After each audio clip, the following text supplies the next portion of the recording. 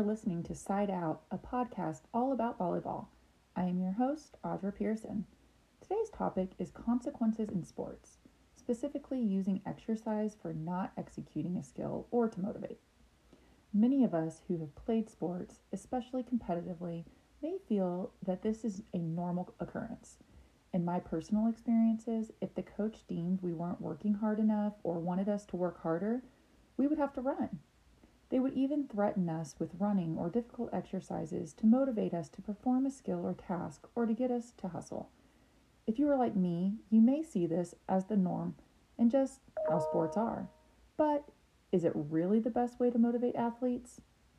I've played sports for what seems like my whole life.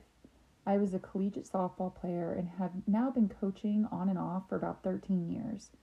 For the past 5 years, I have been coaching at a competitive volleyball club. During my experiences as an athlete, through Little League, middle school, high school, college, and now as a coach, I have experienced firsthand and through observation players being put in pressure situations to motivate them to execute a skill correctly. Using these situations are done with the whole team present, and if one player does not execute the skill, a punishment is given.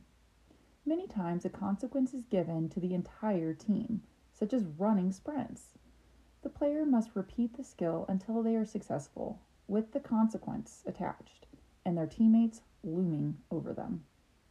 It wasn't until I did my undergraduate work in physical education that I began questioning this practice. During the numerous coaches' trainings I have been part of as well over the years, such as the National Alliance for Youth Athletes, the message is the same: do not use exercise to motivate. So why is it so widely used and accepted?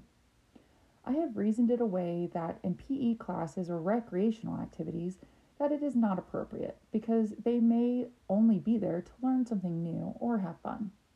In these types of settings, using exercise or punishment would likely deter them from enjoyment or in the activity or resenting certain types of exercise.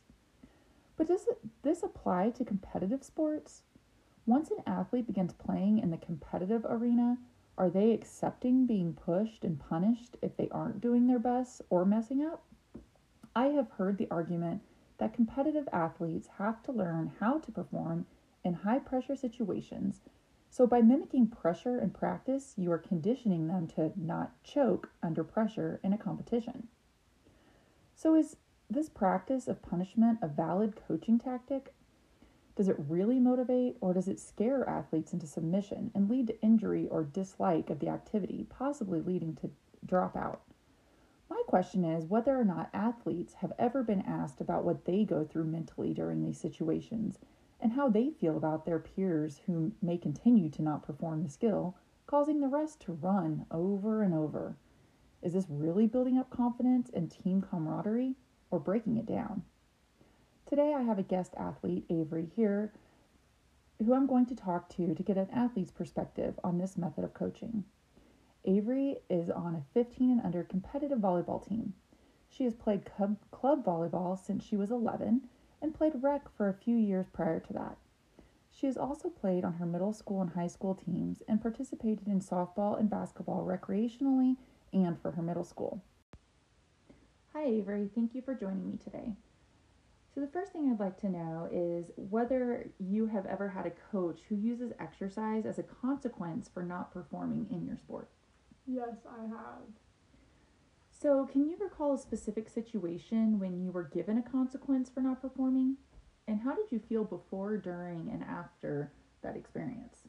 When one situation was when we had to serve to like a specific spot, and if we didn't make it, then we had to like run.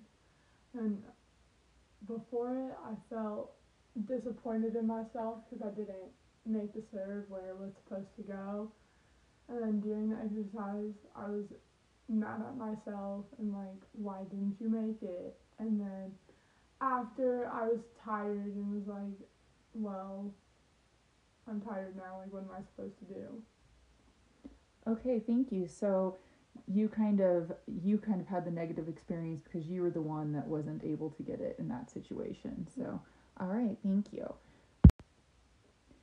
So now, can you give an example on the other side of it from in a situation when you had a teammate who had to do a skill with a consequence attached to it and they failed at it? During basketball, we had to shoot free throws, and if you miss, and we all had to do a down and back in the gym. And how did that, so did you have a teammate who failed at it? Yes, she missed the basket, and then we all had to run for it. Did she only miss it once, or was it? She only missed it once. Okay. How did you feel about that teammate when they missed? I knew she tried, and I was like proud of her for trying, but at the same time, I was still kind of mad she missed it because I didn't want to have to run for her mistake. Yeah, that makes sense.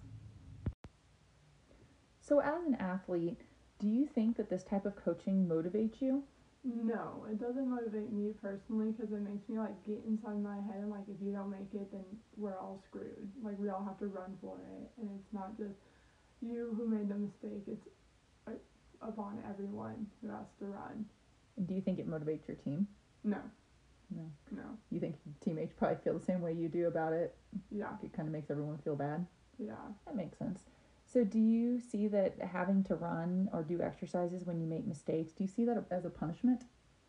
Yes, kind of, because it's like if you don't make it, then you have to run, and it's like you don't want to run or you don't want to make your other team run, and then it makes you feel like you let them down, and it's kind of like a punishment for everyone.